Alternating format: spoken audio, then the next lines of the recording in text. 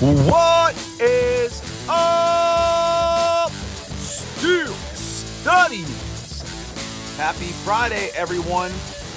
February 10th, 2023, and welcome to episode number 504 of The Study Session. I am your grateful and appreciative host here, Jeremy Ritt, saying thank you for being a supporter of the Still Study, for listening, reading, sharing my work with your family and friends. It truly does mean the world to me, so thank you for that. Today, I'm going to talk just a little bit about free agency, continue with the draft, but especially inside linebacker, a couple prospects that I was looking at that may be on the Steelers' radar. Going to get into that and how that potentially can impact the draft. But before I do all that, again, thank you so much for being a supporter. You know I appreciate Yin's beautiful studyings out there. Don't forget about the podcast that I do with Jim Wexel over on his site, The Steel City Insider. Our podcast is called The Steel City Insider Podcast. Jim is the GOAT of Steelers beat writers, having covered the team since 1995. You don't want to miss his content. We were actually going to record yesterday our latest episode, but we are going to wait until after the Super Bowl. So Monday, there will be a new episode coming your way, so be sure to check that out. And also, please be reminded of our affiliate partnership with Real Life Trading. If you've ever wanted to trade the stock markets profitably, consistently, successfully, Real Life Trading is your one-stop shop for stock market education. It has changed my life, transformed my life, and I want to share it with all of Yin's beautiful studyings. And finally, the first episode of the Study Session Live is coming your way, more than likely Saturday afternoon. It is my first video podcast in the life of the Still Study, so be sure to check that out. It's going to be a lot of fun. Again, that is the Study Session Live, coming to you this weekend, episode 1. So, studyings, let's get into it. Thinking a lot about the draft, free agency. Going to have my first mock draft available here very soon. And there are two inside linebackers in free agency that really intrigue me. That if the Steelers make a move to land one of these guys, it's going to eliminate the need to draft an inside backer. The first is somebody that the Steelers are very familiar with, not just because they've played against the Bills the last couple of seasons, but also because his brother Terrell plays on the team. I'm talking about Tremaine Edmunds, inside backer, young guy. I think he's only going to be 26 at the start of next season.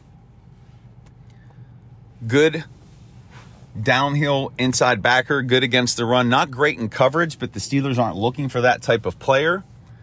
So he could be an inside linebacker that is on the Steelers' radar. And again, if they were to make a move to sign him, that would eliminate a draft need for this team.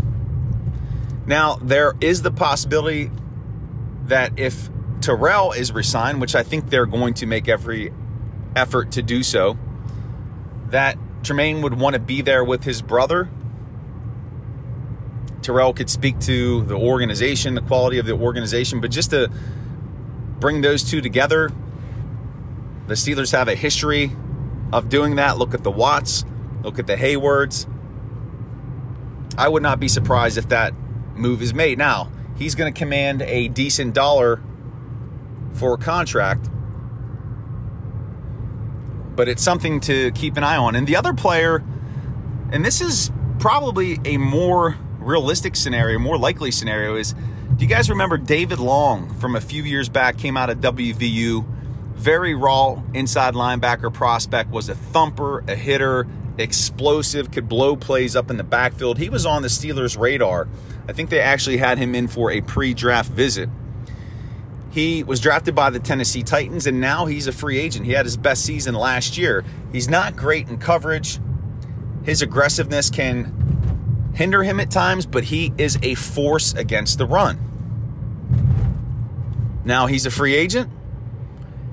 He's looking for his second contract. The Steelers typically find guys like this who are preparing for their second contract, who are just scratching the surface of their potential and what they can contribute. They like long before the draft process.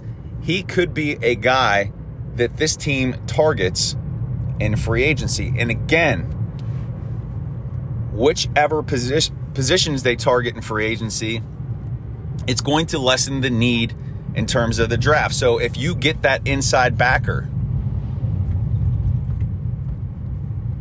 in free agency, if let's say you get Edmonds or you get Long, you're not drafting a guy. Maybe later rounds for some depth. I'm talking round 6 or 7. But you're freeing up those picks to address other areas. So I think there's a strong possibility that the Steelers target inside backer in free agency and keep an eye on both of those names.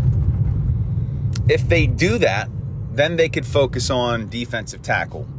Then they could focus on cornerback, offensive line, tackle, and guard, or wide receiver. And something else I'm going to be talking about in upcoming episodes too are defensive linemen who are available in free agency that potentially the Steelers can make a move for. There are some players, some nose tackles out there, big-bodied nose tackles, run stuffers, that potentially could be on the Steelers' radar for free agency as well. Maybe we'll see a signing akin to Tyson Alualu a few years ago.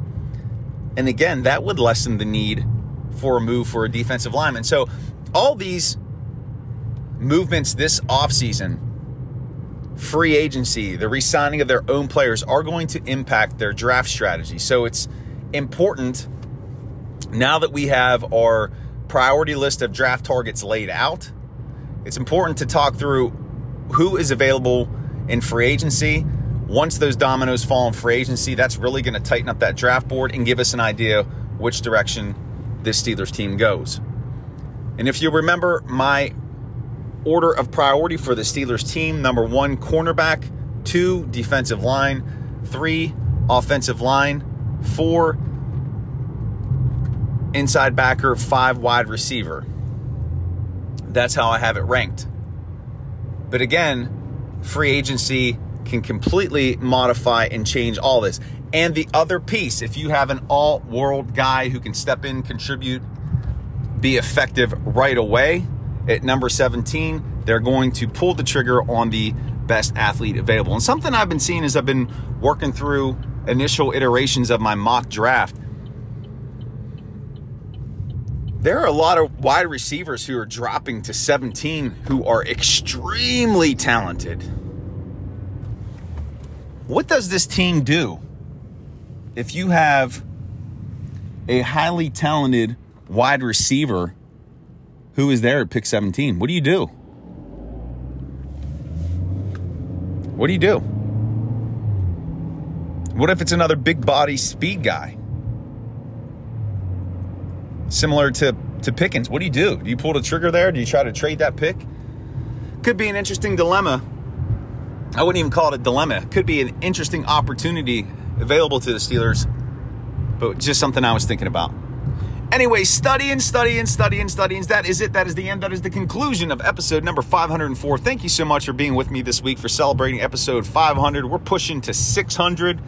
Don't forget that the study session live is coming your way here this weekend, probably Saturday afternoon. Very excited to share that with you. It's my first foray into video podcasting here on the Still Study.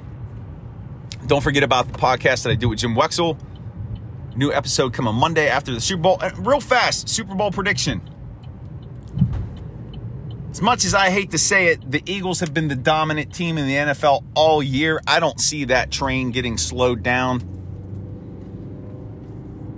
I see it being competitive early, but in the end, 31-21 Eagles.